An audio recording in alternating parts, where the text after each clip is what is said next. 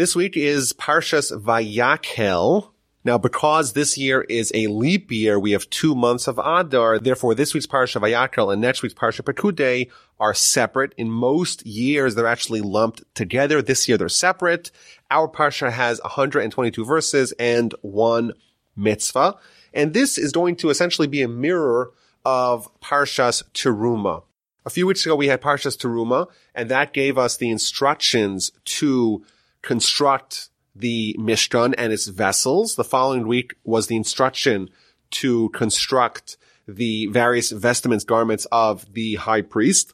That was the instruction phase. In this week's Parsha, there's going to be the implementation, the actualization of that instruction, where Moshe is actually going to do all the fundraising and do all the construction that was delineated a few weeks ago. And of course, one of the themes of the Parsha that we'll talk about is the need for the Torah to repeat it in detail, almost some sentences word for word from what the instruction that was given a few weeks ago, whereas normally the Torah tries to mince words and try to say things in as succinct and pithy a way as possible. In this week's Parsha, almost the whole Parsha could have been shortly summarized in a sentence like Moshe actually did what he was told to do, and instead the Torah found the need to actually go through and delineate thing by thing what Moshe did together with his lieutenants Betzalel and Eliav and the rest of the Jews.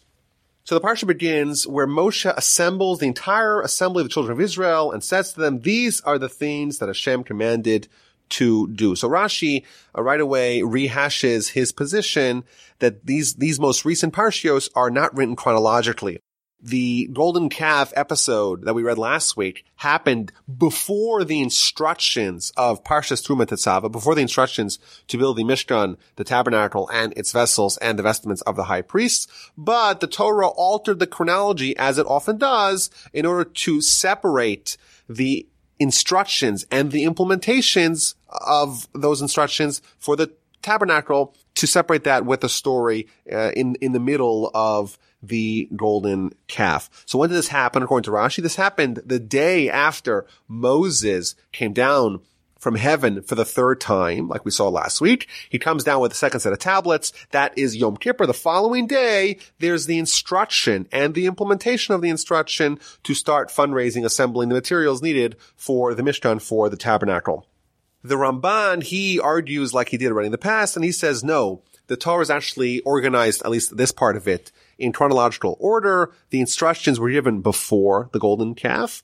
And now that they were forgiven for the golden calf, the Torah reiterates the implementation to kind of tell you that even though they were found defective via the sin of the golden calf, still they had repented and they had restored themselves to the situation where they were prior, and therefore they were worthy now as prior to fulfill the mitzvah of the tabernacle. So according to the Ramban, there's a certain natural answer to our question of why the Torah found the need to repeat it. Well, because now we're being told that they didn't lose anything, so to speak, with the sin of the golden calf. There was no lasting impact, even though the instructions, the initial instructions were given before the sin of the golden calf, and then they sinned, and they descended, and they were almost destroyed. Still, the repentance brought them back to a state as they were prior, and therefore they didn't lose anything along the way.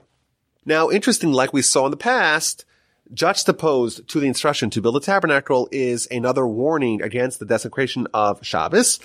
On 6 days, work may be done, but on the seventh day you shall be holy, a day for God, a day of complete rest. Whoever does work on this day shall be put to death. And then we're told specifically, you shall not kindle fire in any of your dwellings on the Shabbos day. So again, like we saw in chapter 31 last week, even though there's a mitzvah to build the tabernacle, this mitzvah does not supersede Shabbos. You cannot do this work on Shabbos. And here our sages tell us, Rashi points this out again a second time, that this is another source that the prohibitions of Shabbos mirror what is needed to be done for the construction of the tabernacle. So our sages tell us in the Talmud that there's 39 different categories of work that need to be done for the construction of the tabernacle, and therefore there are those same 39 categories of work that are prohibited to be done on Shabbos. Interestingly, the Talmud tells us that this is also the source that prohibits punishment and execution on Shabbos. When there is a Jewish system of courts in place, part of their responsibilities is to mete out judgment, to mete out punishment, both corporal and capital. And on Shabbos, those things are suspended. The court does not dispense, does not mete out capital punishment or corporal punishment on Shabbos. Now, there's an interesting story here with the Chafetz Chaim, the great sage of the early part of the 20th century and the end of the 19th century. And the story goes that he was living in Russia at the time, before the communist Bolshevik revolution. And there was a man who had, a very wealthy man, who had some factories that were open on Shabbos. So the Chafetz Chaim, the leader of the Jews, sent him a message: you should close your factories on Shabbos because it's Shabbos and Shabbos is the day of rest. We don't work. You shouldn't work on Shabbos. So the man responded to him, well, I earn every Shabbos 4,000 rubles. I can't lose that out. So the Chafetz Chaim, the great sage, quoted him this verse. The verse says, on 6 days work may be done, but on the seventh day shall be holy for you, a day of complete rest for Hashem. And he explained that this is a conditional, that when do you work for 6 days? When do the 6 days of work, when do they flourish? They flourish when the seventh day, when the day of Shabbos is an off day. That was his message to this factory owner.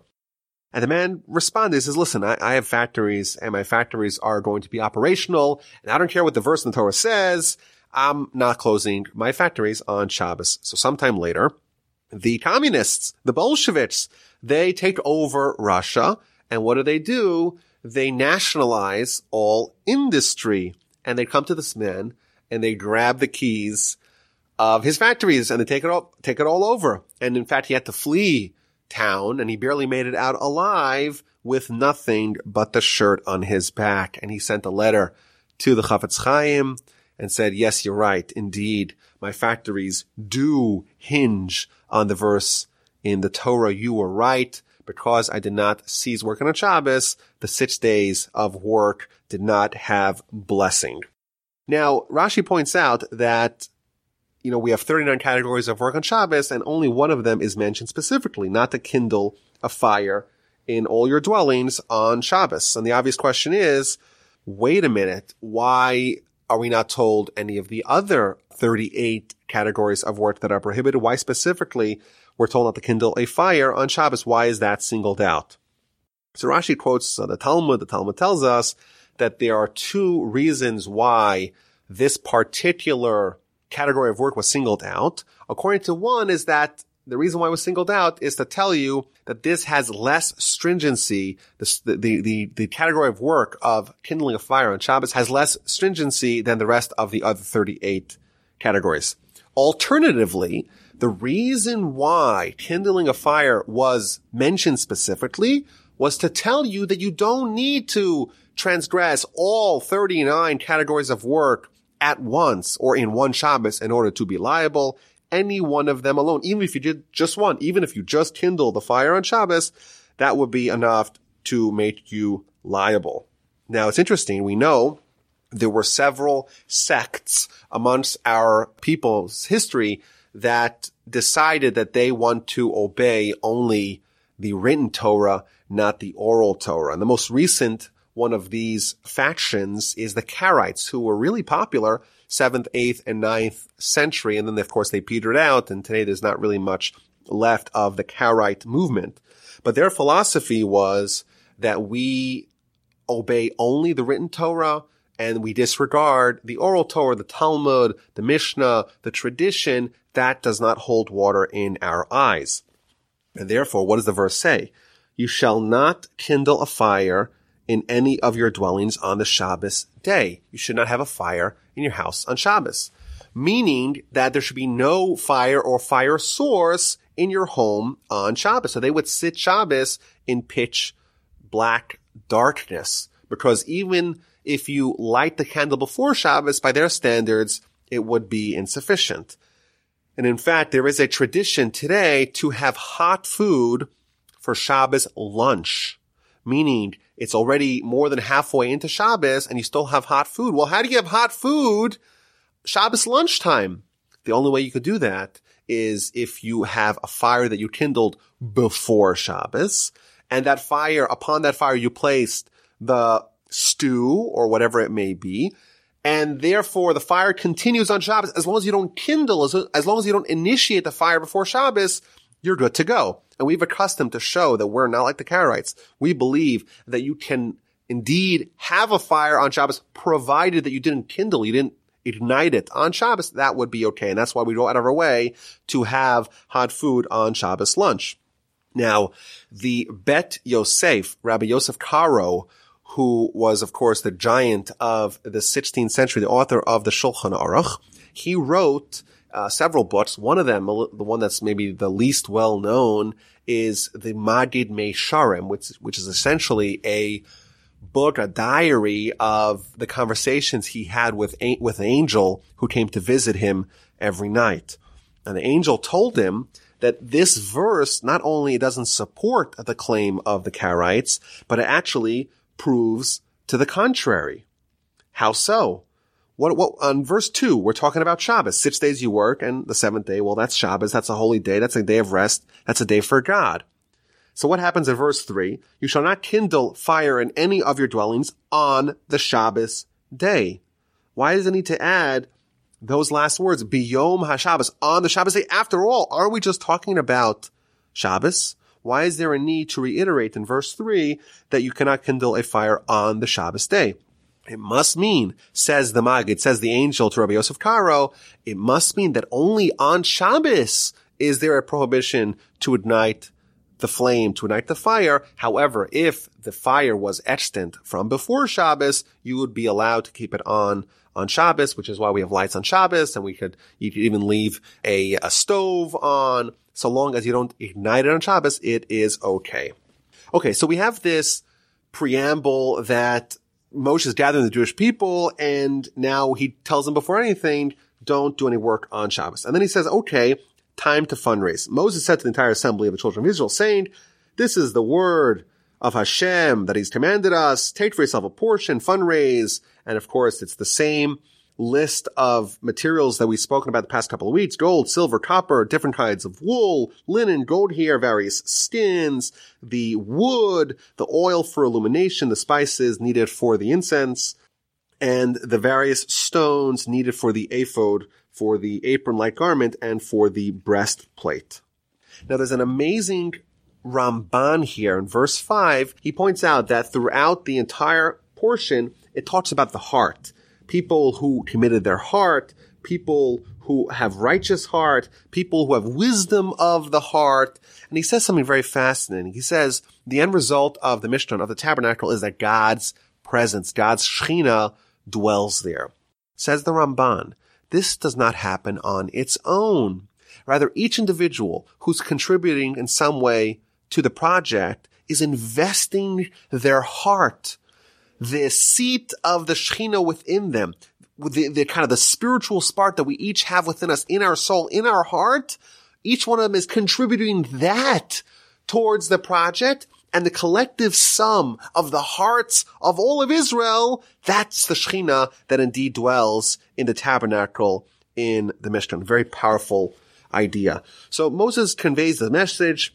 He makes the clarion call, the fundraising call for the tabernacle, and he also reaches out and tells people that we need manpower, people who are skilled to do all the work, and he delineates the various vessels needed for the tabernacle. So we spoke about them: the inner altar, the outer altar, the kior, the basin, the ark, the shulchan, the menorah, all the various things that we've spoken about the last couple of weeks.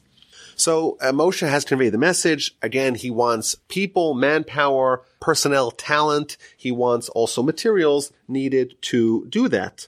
So every man whose heart inspired him came, and everyone whose spirit motivated him brought the portion of Hashem for the work of the tent of the meeting. Indeed, after Moshe's speech, the people, they rallied to the cause for the labor and for all the sacred garments. There's a very powerful Ramban here in verse 21.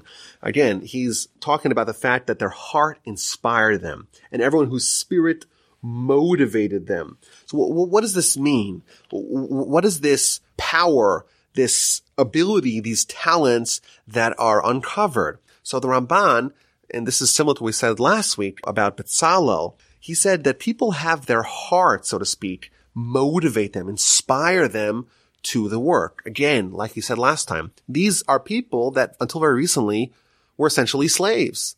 They don't have a background in metallurgy, all this precise craftsmanship. These aren't journeymen, contractors, carpenters who have all this experience. So where did they learn? There wasn't a teacher. They didn't go to some school to learn how to do this. They had no one to guide them. Says the Ramban, each one of them found internally, they had this discovery of uncovering unknown talents that they didn't even know that they had. Because they had ambition, because their heart inspired them, they had ambition, they had determination, and they discovered that they actually do already have it within them. They took initiative. They were opportunistic. They were bold. They put themselves out there and they discovered that, you know what? They could figure it out. Why? How did they figure it out? Because naturally they had the ability. They just didn't know that they had the ability. They took initiative. They were bold, and eventually they were able to figure it out and discover indeed that they could do it. They do have those latent talents. And this is another idea that, of course, we could speak about more broadly, that the people who are the ones who make it big in whatever field, it could be, of course, in business, and it could also be spiritually. The people that actually make the impact are the ones that don't wait for someone to guide them, to mentor them, to coach them, to hold their hand and take them step by step. They're the ones who take action, who jump in, who dive in, who say, I'll figure it out along the way. And you know what? Along the way, they'll actually discover that the talents that they needed were already within them. They just didn't know it. And by taking initiative, by being inspired in their heart, they are able to uncover tremendous latent ability that they didn't even know that they had. So the people are ready, and then they come with the donations. The men came with the women. Everyone came. Everyone's heart was motivated them. They brought bracelets and nose rings and other rings and bodily ornaments, all sorts of gold ornaments. Every man raised up an offering of gold to Hashem. People who had within their possessions various kinds of wool, the turquoise wool, the purple wool, the scarlet wool, the linen, the goat hair. Everyone brought what they had, the copper, the wood. Everyone who had was able to bring what they had. Every wise-hearted woman, in verse 25, we read, spun with her hands. They brought the spun yarn of turquoise, purple, and scarlet wool, and linen. And there's a very interesting Rashi here quoting from the Talmud. Rashi tells us that the reason why they needed wise-hearted women to do the spinning, spinning, it seems like it's a commodity job. Everyone could do it. What's the big deal? He quotes the Talmud. The Talmud says something very interesting, that when they would spin this material, this fabric out of goat hairs, they would do it when the hair was still attached to the goat, and they'd make fabric and yarn with a live goat and spinning its hair. And that, of course, is a talent that you need some wise-hearted people, because it's a very special talent that is needed. And why would they do this? One of the commentaries tells us that there's a certain special luster that is present when something is connected to its roots. It's almost like the buy local movement. If you take some produce from Mexico, you bring it to the United States or from New Zealand, it's not in the right environment. The thing that's closest to its source, that's when it actually has its greatest potential to be perfect, to be beautiful. And therefore, the luster of this particular fabric was best when it was spun on top of the goat itself. So the people really responded to Moshe's call, and everything that was needed was indeed brought. And in verse 27, we read how the leaders, the Nesim, the heads of the tribe, they brought the shoham stones and the stones for the settings of the ephod and the breastplate. Like we spoke about a few weeks ago, there were 14 very precious stones, 12 that were inlaid in the gold settings of the breastplate of the Choshen, and 2 on each one of the shoulders by the shoulder pads of the ephod, of that apron-like garment that connected via a gold chain towards the chest of the high priest, towards the Choshen. So we have these 14 very precious and very expensive stones, and they are provided by the Nesim, by the heads of the tribe. There was an amazing and very maybe somewhat puzzling Rashi here about these Nisim, about these gifts that we received, that the Jewish people, that the Mishkan effort, the coffers of the Mishkan, the coffers of the tabernacle received from the Nisim, from the heads of the tribe. So Rashi tells us that in the book of Leviticus, there was another fundraiser, and in that fundraiser, it wasn't the Nisim coming at the end. They weren't coming at the end, the last ones to give a donation. Rather, they came at the beginning. Why did they come at the beginning? Here, after everyone donated, only then do we read about the Nisim, the leaders, giving the various stones needed for the Choshen and for the ephod. Why over here did they come at the end and there they went at the beginning? Because here they had a plan. They made a calculation. What they say? It says, well, they said, you know what? We'll let the community, we'll let the people donate whatever they give, and whatever's left over, whatever they don't give, we will cover. What happened? The people gave everything. They were so generous. They gave all the gold and all the silver and all the copper and all the various wools and fabrics. Everything was donated, and there was nothing really left besides for these 14 stones. And therefore, the Nisim, they were worried, we have nothing to give. So the only thing that's left, they quickly jumped and they gave those 14 stones. And Rashi says this was a mistake. They made a mistake. They should have given ahead of time. And the Torah, how the Torah spells their name, it spells it in a way that indicates that they made a mistake. How so? Because in Hebrew, this may sound a little strange, someone who's not familiar with Hebrew, but in Hebrew, there's sometimes different ways to spell the same word. And the reason for that is, just like in English, we have consonants and we have vowels. In Hebrew, the vowels sometimes are written in the form of letters, but sometimes they are not written in the form of letters. Rather, they are in the invisible nikudot. So if you learn Hebrew, you learn that on top and on bottom of letters, there's various dots and dashes that represent the vowels that tell you how to pronounce a certain word. Now, the word Nisim, which means the leaders or the princes or the presidents of the tribes, it usually is spelled with all the vowels written in the form of letters.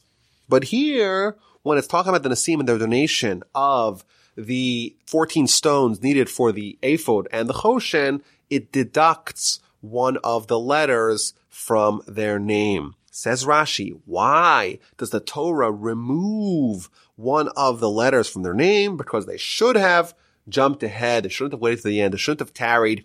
They shouldn't have been lazy.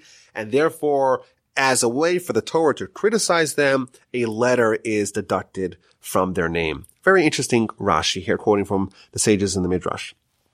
Now, I think there's at least two central questions here. Rashi tells us that they made a mistake. They should have donated ahead of time. They shouldn't have waited. We'll cover what no one else covers. They should have believed in the generosity of the people. But I don't understand. Their plan, it seems like it worked to perfection. They said that we'll cover what no one else covers. And indeed, no one else gave those 14 stones and they gave them. It seems like their plan actually worked out very well. Question number one. Question number two, it seems like from Rashi that the criticism of them is in the fact that they did not donate in the way that was proper. They should have donated ahead of time. Well, if so, the word in the Torah in which the criticism is levied against these Nisim should have been the word heviu, which means they brought, they donated. You could have deducted a letter from that word. Why does the Torah deduct a letter from the word Nisim, the word that means the presidents, the princes, these leaders? So I want to suggest maybe two answers. Answer number one, perhaps, is that indeed what was lacking was not their donation. The donation was very generous. In fact, like we said, these 14 stones were very expensive. They're very rare, very precious. It was a very generous gift that they gave. However, their leadership was flawed because they should have done what a leader does. A leader is someone who inspires their constituents, who initiates and says, this is what you do. You follow my lead. Moshe comes and says, give a donation, give gold, give silver, give all these lists of more than a dozen things that are needed for the tabernacle. What these leaders should have done They should have taken a little bit of gold and a little bit of silver and a little bit of copper and a little bit of this wool and a little bit of linen and a little bit of goat's hair, a little bit just to show everyone, this is what you do. Yes, your gold is precious, it's very expensive, but you know what you're supposed to do? When Moshe comes, you give. And then the people would have said, oh, this is what we do. They would have been trained by their leaders and they would have emulated them. In the total sum of the gift, that's not really the criticism. The criticism is that the fact that they came late. They came afterwards. They only did it after their constituents already gave, and therefore the constituents did not follow them, and therefore there's something lacking in their leadership qualities. So the first thing we see here is that a leader has to initiate. Secondly, maybe perhaps the criticism against these Nisim, against these princes, presidents of the tribes, was the fact that they did not recognize the character and the nature of their constituents. A great leader is someone who's invested in the betterment of the people that they are leading. And in order to be able to guide, to help your charge, to navigate them through the challenges of life, you have to know their qualities and you have to know their flaws. And here their leadership is flawed because they said, there's no way the Jewish people, they're not this generous. There's no way they're going to give this much. We'll just make up the difference. We'll let them give, and whatever they don't give, we'll cover. Your leadership is flawed because you did not realize how great these people are, how generous they are, and therefore we're going to deduct a letter from the name that talks about your leadership because your leadership is lacking. And you know what? They learned their lesson, and when the next call came for a donation, they jumped ahead, they went first, and they A, initiated, and B, they did not rely on their followers to be lazy, to not be generous, because they recognized the generosity of those that they were leading. And just on this last point, there's a great story. It's told about the great Rabbi Yerucham Levavitz, who was the spiritual dean of the Mir Yeshiva during World War I. That whole region of the world was in a very chaotic situation, and the yeshiva kind of disbanded. Several years later, once things quieted down, the yeshiva reconstituted. A yeshiva, essentially, of 300 new students just emerged. After 3 months, the great pedagogue, the great sage, Rabbi Yerucham Levavitz, he declared, there's 300 students in the yeshiva, and each and every one of them, I can tell you, their central good character. What is their best, most defining character trait? And most of them, I can also tell you what is their worst, what is their negative central character trait that they need to work on. That is indeed the mark of a great leader, someone who is completely attuned to the character and thus to the needs of the people that they are leading. So with all the material assembled, Moses says to the children of Israel, see, behold, Hashem has proclaimed my name, Betzalel, the son of Uri, the son of Hur, from the tribe of Judah. This Betzalel is so talented, he's filled with godly spirit, with wisdom, with insight, with knowledge, with every craft. He is a true Renaissance man who's able to be an expert in all the areas and all the craftsmanship. He weaves design to work with gold, silver, copper, stone cutting for setting, wood carvings, everything to perform every craft of design. He has the complete package. And he also has the ability to teach. This really, there's no better candidate to lead this effort. Him, together with Ahaliav, the son of Achisamach, from the tribe of Dan. He filled them with a wise heart to do every craft of the carver, weaver of designs, embroiderer, all the wool, the linen, the weaver, the artisans of every craft, and makers of design. So there's a few interesting things here that we see. First of all, one of the commentaries points out that not only did Betzalel have the ability to do all the work, but he was also able to mentor. And this is interesting. Sometimes the people who have all the talent, they're so talented, and to them it comes so naturally, they don't have the ability to convey that to someone who is uninitiated. Betzalel was that rare combination, like we said, a Renaissance man, who had all the skills and all the knowledge and all the ability in all these various disparate fields, but also had the ability to teach that to others. He was also able to mentor to others. It's also interesting here, Betzalel, we get him, we also get his father, Betzalel ben Uri, the son of Uri, the son of Hur. Hur, of course, we saw him a few times already in the Torah. He is the son of Miriam, so he's the nephew of Moses. Thus, in effect, this is Moses' great nephew or great-great-great nephew. That's Betzalel. And Bezalel's pedigree is given all the way back to Hur, so that we don't hear only about his father, we hear also about his grandfather. Whereas Ahaliav, who is the other person who's leading the effort, we're only told Ahaliav, the son of Achisamach. We don't get his grandfather. So how come with Bezalel, his pedigree goes all the way back to his grandfather, whereas by Ahaliav, it goes only to his father? So I saw two answers here.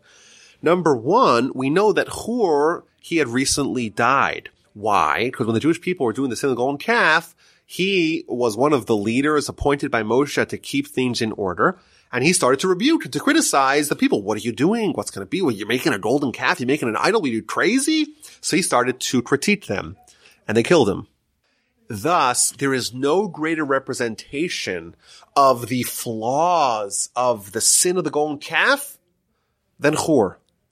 And therefore, what happens? What do we have? We have the golden calf. What's coming to fix that? That's the tabernacle. It's so fitting that the grandson of Hur, he's the one who is going to provide the atonement, so to speak, for the murder of Hur, for the sin of the golden calf, which is represented by the murder of his grandfather. Alternatively, the Meshech Chochmah, he quotes in the name of the Chassid Yavitz. Chassid Yavitz was one of the Spanish Jews who was banished during the expulsion of Jews from Spain in the end of the 15th century. And he says something very deep and powerful. We know the Jews of Spain were offered a very terrible set of options. Either you convert to Christianity and you could stay in Spain and maintain all your wealth and everything, or you leave with nothing. You leave penniless. And we know the Jews, around half of them, picked up and left. And about half of them stayed and converted. And most of those who stayed and converted, they said, you know what, we'll try to maintain our Judaism in hiding, clandestinely. They became known as the Marranos or the Conversos. And of course, the Inquisition was dedicated to try to root out those fake Christians, those people who were secretly behaving as Jews. Which one of those groups made the right decision? So the Chassid Yavitz, again, he's someone who personally had to flee. He says, well, the simple Jews, they said, well, wait, these people are offering us to convert to Christianity or to stay as Jews. We're leaving. We're not asking questions. Don't overthink the matter. We're out. And the more sophisticated Jew says, well, we have a lot of money here. And well, we think that we're smart enough, we're clever enough to be able to do both. The people who were more sophisticated, so to speak, those are the people that had a more difficult time. And many of those people, they actually stayed. Similarly, what do we have? We have Hur. Hur is someone who is almost like he's simple in the story. The Jewish people say, we're going to go to the golden calf. And they have all kinds of reasons why it makes sense. Well, it's not an idol. It's a representation of Moses. They have all kinds of justifications for it. And Hur says, wait a minute. Simply, what are we doing? We're doing a golden calf? Don't give me any of your cockamamie, convoluted arguments. I'm not interested. This is a bad idea. I'm out. That sounds like a very simple-minded argument. And you know what? He was killed for it. They're like, no. They came with a more sophisticated argument. This is not idolatry. Of course, it eventually became idolatry, but they had all kinds of sophisticated reasons why they wanted it. The Torah tells us, Bezalel ben Uri ben Hur, that Bezalel is the grandson of Hur. And you say Hur was unsophisticated? Look at his grandson. His grandson there was no one more clever, no one more capable, no one more gifted, no one more talented than Bezalel. He was indeed filled with all kinds of wisdom. Now Rashi points out that we know Bezalel came from the tribe of Judah, which was the tribe of the monarchy, but Ahaliav, the son of Achisamach, he comes from the tribe of Dan. And Dan, out of the 12 tribes, it's one of the 4 tribes that were from the secondary wives of Jacob. And Rashi points out that there's a certain equality here between Bezalel and Ahaliav, even though one of them comes from the most prestigious of the tribes, and the other one comes from maybe the least prestigious of the tribes, but they are equal. The Torah is a meritocracy, and therefore, even though one of them has a more prestigious pedigree, it doesn't matter. They're both equal. And this is, I think, an important idea that we see again and again in Jewish history. And in fact, the Rambam points out in his introduction to Mishnah that in our history we've had leaders who were the undisputed Torah giants of their era, who were either converts or descendants of converts, like Shmai Naftali, Rabbi Akiva, Rabbi Meir, Onkelos, etc. And he stresses this point because this reveals something about the essence of what we stand for. It's a meritocracy. You don't get in for free. You have to earn what you get. And no matter where you come from, you could reach the greatest heights.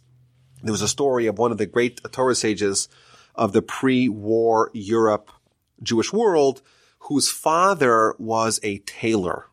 So his father was a simpleton and his son became a Torah giant. And he was sitting at a convention with some of the other Torah giants. And they said, okay, each one of us should say a Torah thought, a novel Torah insight in the name of our father. So each one of them comes from a prestigious background. And therefore they share some sort of beautiful idea from their father. And it comes his turn. And his father was a simple man, a good Jew, but a simple man who was a tailor. So he responds like this. He says, if you have an old garment and you could kind of turn it inside out and try to refresh it, don't fix it like that. It's better to just sew a new garment. That's what he said. That's his lesson from his father.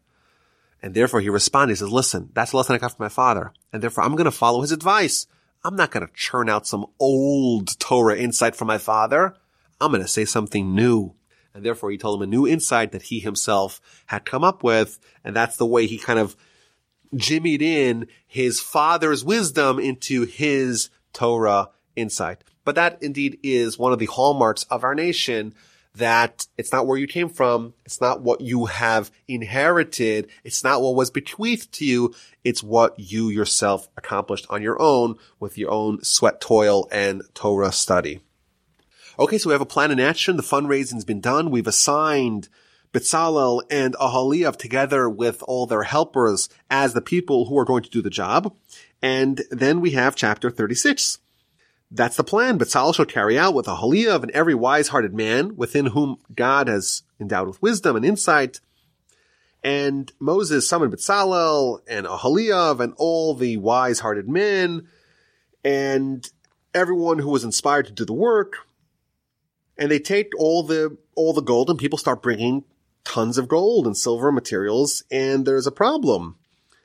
These wise people who are overseeing and organizing all the material needed, they tell Moshe, we have a problem. The people bring more than enough for the labor. So quickly they make an announcement. Moses commanded that they proclaim throughout the camp, man and woman shall not bring any more gifts towards the sanctuary. And the people were restrained for giving, and that what they had brought, that was enough to do, and even a little bit extra. So this is a fundraiser's dream. You have a certain amount of money you need to raise, and you start raising it, and the first day, people start showering you with so much gold and silver that you actually have to stop them. It's too much. You got to quickly. So they ran to Moses. They're overseeing the coffers. People are just coming and pouring in. Oh, we have to stop it quickly. And they make an announcement throughout the camp. So the commentaries point out, this shows their character. This seems like a golden opportunity for a little bit of grift. I'm working on the project. I got pocket a little bit. There's so much extra. And still, what do the people do when there's too much? They run to Moses. There's too much. And what does Moses do? He quickly stops everyone from giving. People are so excited to give, but they have to stop giving because there's enough, and we don't want to have any extra. We don't want to pocket anything from ourselves. Now, there's an amazing insight pointed out by Rabbi Yaakov Kamenetsky, who incidentally happens to be my namesake. He points out, he says, at this point in history, the Jewish people are under the impression that they're about to go into the land of Israel. It's only sometime later, about a year later, where the sin of the spies happens in the book of Numbers that mandates that they stay in the wilderness for 40 years. So what's the plan in their eyes right now? In their eyes, the plan is to build a tabernacle and quickly go into Israel, capture the land with Moses, build a permanent temple, and then put away the temporary temple, the Mishkan, the tabernacle, put it away, to put that in, to archive that. In their eyes, this was only temporary. Yet, despite the fact that it was temporary, they still had a tremendous gusto, a tremendous drive to donate. Again, it shows us the generosity and the character of these people. Now, it is interesting that in verse 7, we read somewhat of a contradiction, that they stopped doing the fundraising, but the fundraising was enough for all the work, and there was extra. So was it enough, or was there extra? It seems like those two cannot be congruent. If there is enough, then it's enough, and if there's extra, then it means there's extra. So there's many answers. Given one of the answers, the Or Chaim tells us that there was a miracle, that the amount of gold and silver and other material that was needed was indeed more. There was extra, but it was enough because it was subsumed in the needed material. Like we said, there's miracles happening everywhere. And one of the miracles is that the gold, so to speak, absorbed some of the extra gold, and therefore there was no extra. Even though there was initially extra, it was swallowed up by the other gold, and same was true by the rest of the other material. Okay, so we have everything that we need, and the work begins. So they begin with the various curtains of the tabernacle, and these we already described in great detail in Parshas Truma. You have the lowest curtain made of 10 curtains, and then you have one on top of that made of goat hair, made of 11 curtains, and then you had one or two more on top of that, called the covers of the tent, of red dyed ram hides and tachash hides. And then we have the planks at the side of the tabernacle made of wood. And again, these instructions were given in great detail. You have 20 on one side, 20 on the other side, and then 6.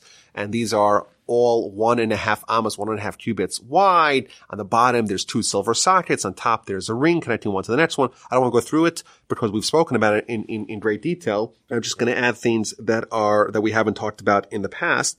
So one thing I wanted to share from verse 33 is the idea of the middle bar. These are the horizontal bars going alongside the vertical standing planks of wood that make up the wall of the tabernacle. There's horizontal bars that keep it in place. So there's 5 horizontal bars we read, 2 on top and 2 on bottom, and 1 that goes in the middle, that like we spoke about a few weeks ago. It goes through the actual body of these planks, and it swivels around the corners. So it's a really cool kind of thing. It's miraculous that you have this Bria Chatichon, this middle bar.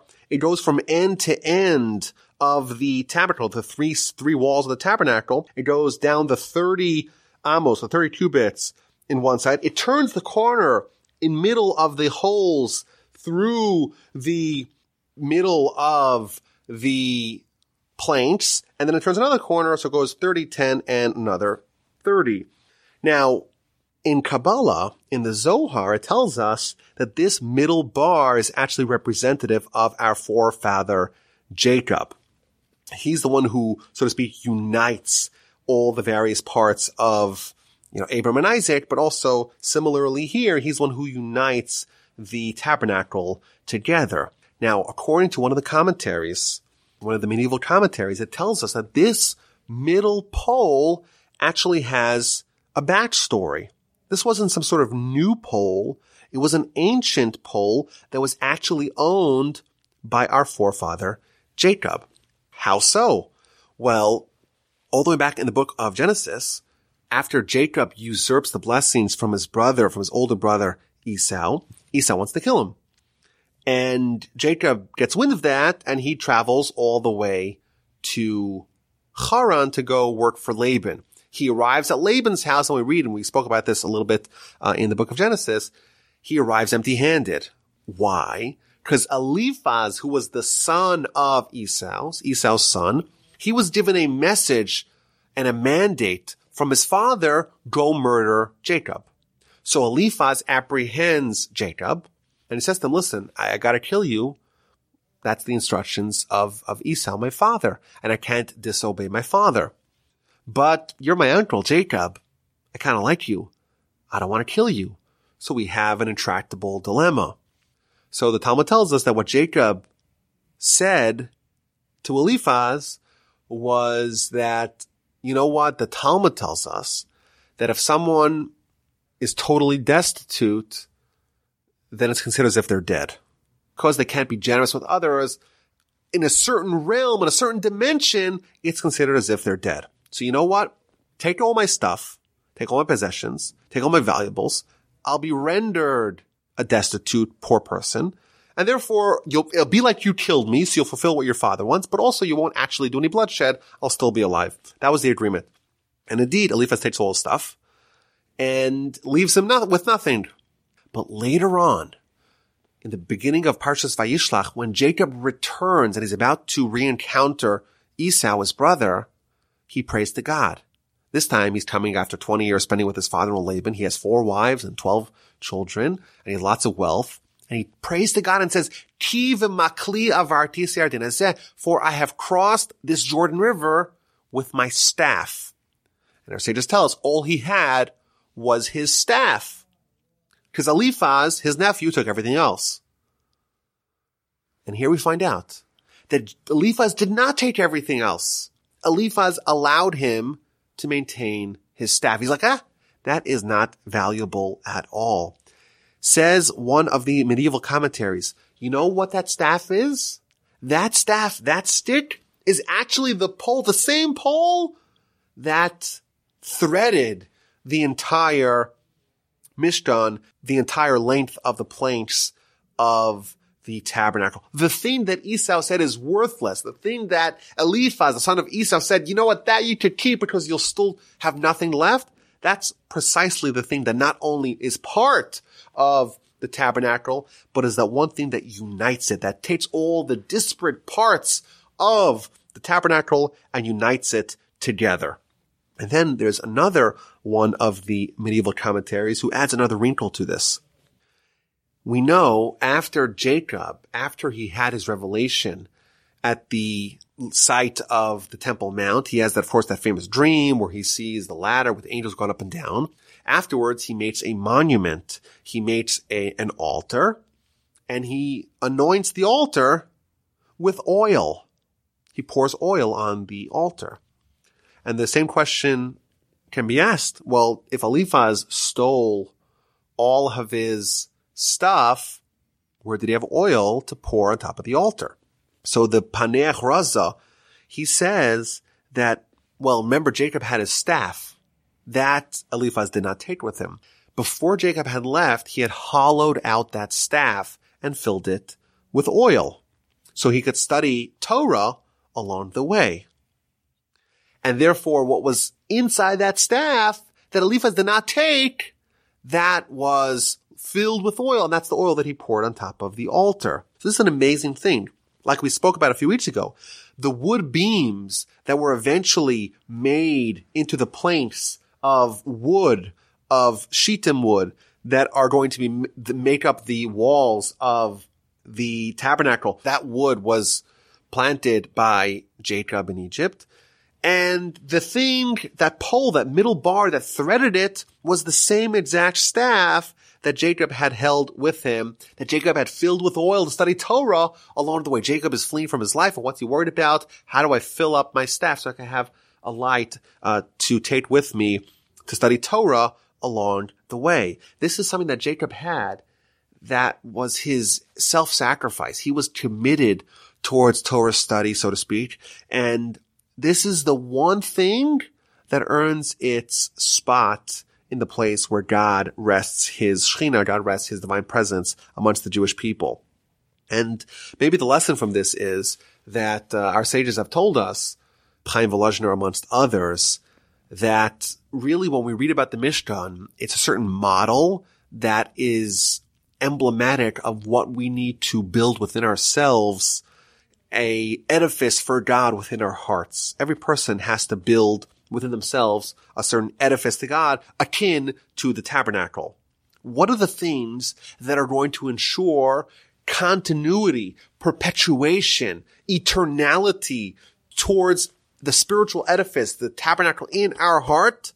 What's that thing? Those are the things that are akin to Jacob's staff, the thing that binds it all together, the things that he committed, self-sacrifice, Mesiras Nefesh. Those are the things that ensure that it will last. And I think it's a good lesson more broadly. If we want to have a certain spiritual legacy that will be lasting, the things that are maybe difficult for us to do, and we do anyhow, we muster up the courage and the self-determination and self-sacrifice to do it. That's the way to, so to speak, bring God into our hearts and to create for ourselves an eternal spiritual legacy. An amazing lesson that we could derive here from the construction of the tabernacle.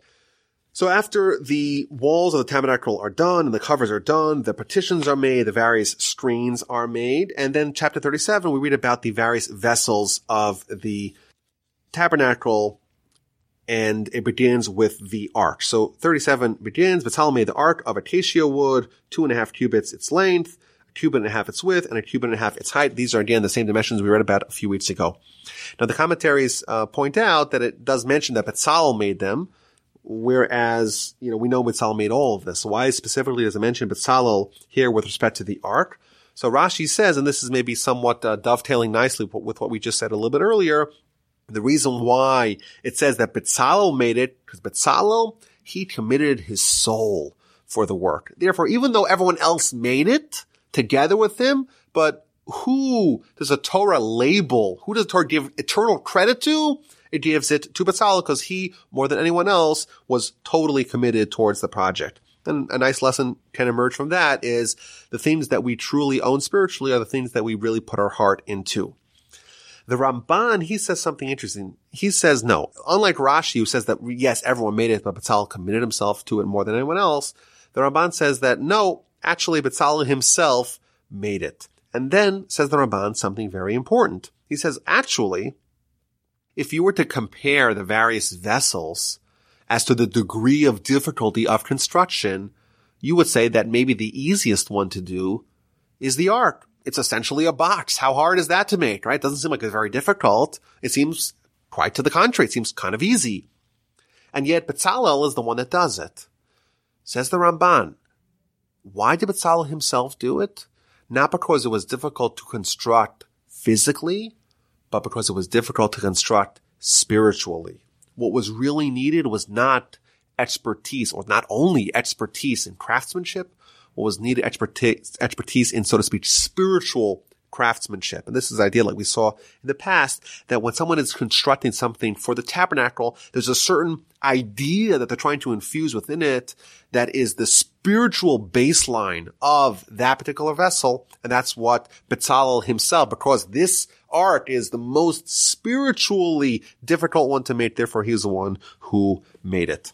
We read about the ark, the cover of the ark with the magical, magnificent, swiveling cherubs, the table with its gold crown around it, the menorah with all its intricacies, the incense altar, that's the inner altar, alternatively called the golden altar. It's somewhat confusing. There's the outer altar, which is really big, made out of wood and plated with copper. And then you have the inner altar, which is made out of wood, but plated in gold. It's much smaller, and that was used for incense every day, twice, and only on Yom Kippur was anything else done to it.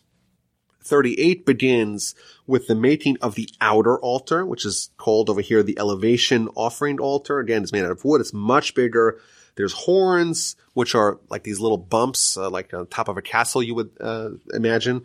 It's square, and then of course it has a ramp leading up to it, not steps like we read a few weeks ago. It has all its paraphernalia, pots, shovels, basins, forks, fire pans, all that are made out of copper. There's a meshwork, which is a design going alongside the body of the outer altar. And there are reams. In the reams, there are staves, there are poles.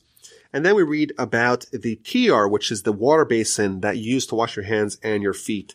Now, what was the kior made out of? So the Torah says, from the mirrors of the legions who massed at the entrance of the tent of meeting. It's made out of mirrors. And Rashi points out this is actual mirrors. And what's the backstory of this mirrors? So Rashi tells us something very fascinating, interesting dialogue that happened over here. The daughters of Israel, they would look in these mirrors when they would put on their makeup. And when the call came to donate all these materials, they came with their gold and silver and everything, but also with these mirrors. And Moshe, of course, knew what this was used for. These are used by women to make themselves beautiful. And what's the reason for that? Well, that's to inspire the Yetzer Hara. So Moses says, no, this is not to be used in the tabernacle. This is something that Moses was disgusted by. This is not fitting for the Mishkan because this is what it's used for. And God responds to him, no, you take it. Because you know why? These mirrors are the most beloved to me. Why? Because through these mirrors, the women were able to spawn legions of the Jewish people. Because the men, after all, when they were slaves in Egypt, they were exhausted. They were almost on the brink of dying every day. You can't procreate under those conditions. But the women, they would make themselves beautiful, and they would entice and arouse their husbands using these mirrors.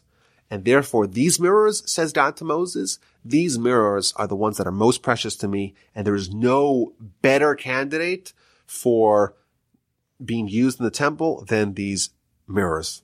Now, it's interesting. The commentaries question, Moses is willing to accept all kinds of personal items from women, various rings and rings that went in the nose and bracelets, and even in verse 22 of chapter 35, even various ornaments that were worn by women in their, near their private area, near their genitalia. And here Moshe is not taking the mirrors. It seems a little bit inconsistent. So the Ramban answers, he says, well, the various gold ornaments, those things were all melted together, and therefore it became one big pot. So it doesn't matter what the origin of the gold was, whereas the mirrors are going to be used as is, and therefore Moses felt that it's not appropriate. Mirrors that were used for women to beautify themselves, that's not appropriate to be used in the tabernacle. I think it's something it's worthwhile to ponder a little bit over here. We see polar opposite responses to these mirrors. On one hand, Moses, he's disgusted by it. He says, this is not a good candidate. This is used for the Yetzer Hara. And God responds with the absolute extreme argument. Not only is he not disgusted by it, he says there's nothing better than this. This is the best. And I think it's kind of puzzling. How is it possible that Moses and God have such diametrically opposed positions on this matter? How is it possible that Moses is like, this is disgusting. This is terrible. This is used for the Yetzer Hara. This is used for the evil inclination. This is not something that should be used in the Mishkan, in the tabernacle. And God says, no. This is the best thing. This is the most desirable thing in my eyes. What's, in fact, the disagreement? So I want to suggest maybe an answer based on the Talmud in the book of Sotah on page 17a. The Talmud says that a husband and a wife, a man and a woman, if they are meritorious, if zachu, shechina b'neihem, then the shechina is amongst them. If they're meritorious, the shechina is amongst them. However, if they are not meritorious, a fire will consume them. Says Rashi, what does this mean? The word ish means man, and the word isha means woman. And both of them have the same letters aleph shin, which is eish, which means fire. But the man has aleph yud shin, and the word woman has aleph shin hey. And the letters yud and hey, they're the name of God. Therefore, when a man and a woman are in their idealized situation, God is amongst them. You have the name of God. Whereas if you withdraw the name of God, you take the yud away from the man and the hey away from the woman, you have eish and eish, you just have fire. Their names, when God is removed from them, it just means fire. So what does this mean?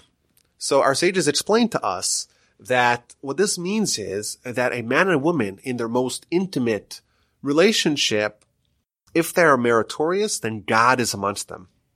That union can be the most spiritual acme, pinnacle of human experience. God's amongst them. The Shekhinah is amongst them. That's if they're meritorious. Whereas if they're not meritorious, that same union, all you have is fire.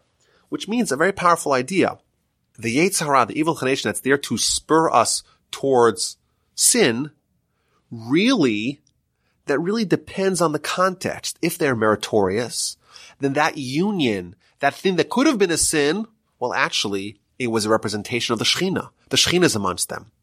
That very same union, if it's devoid, if it's been denuded of God's presence, all you have is the fire of the evil inclination of the Yetzer Hara. Both God and Moses, so to speak, when they saw these mirrors, they saw the Yetzer Hara. They saw the evil inclination. They saw the passion, the arousal, the lust, the licentiousness of marital intimacy. Moses is like, well, this has no place in the tabernacle. This is the Yetzer Hara. What is this doing over here? It doesn't belong. And God says, quite the contrary.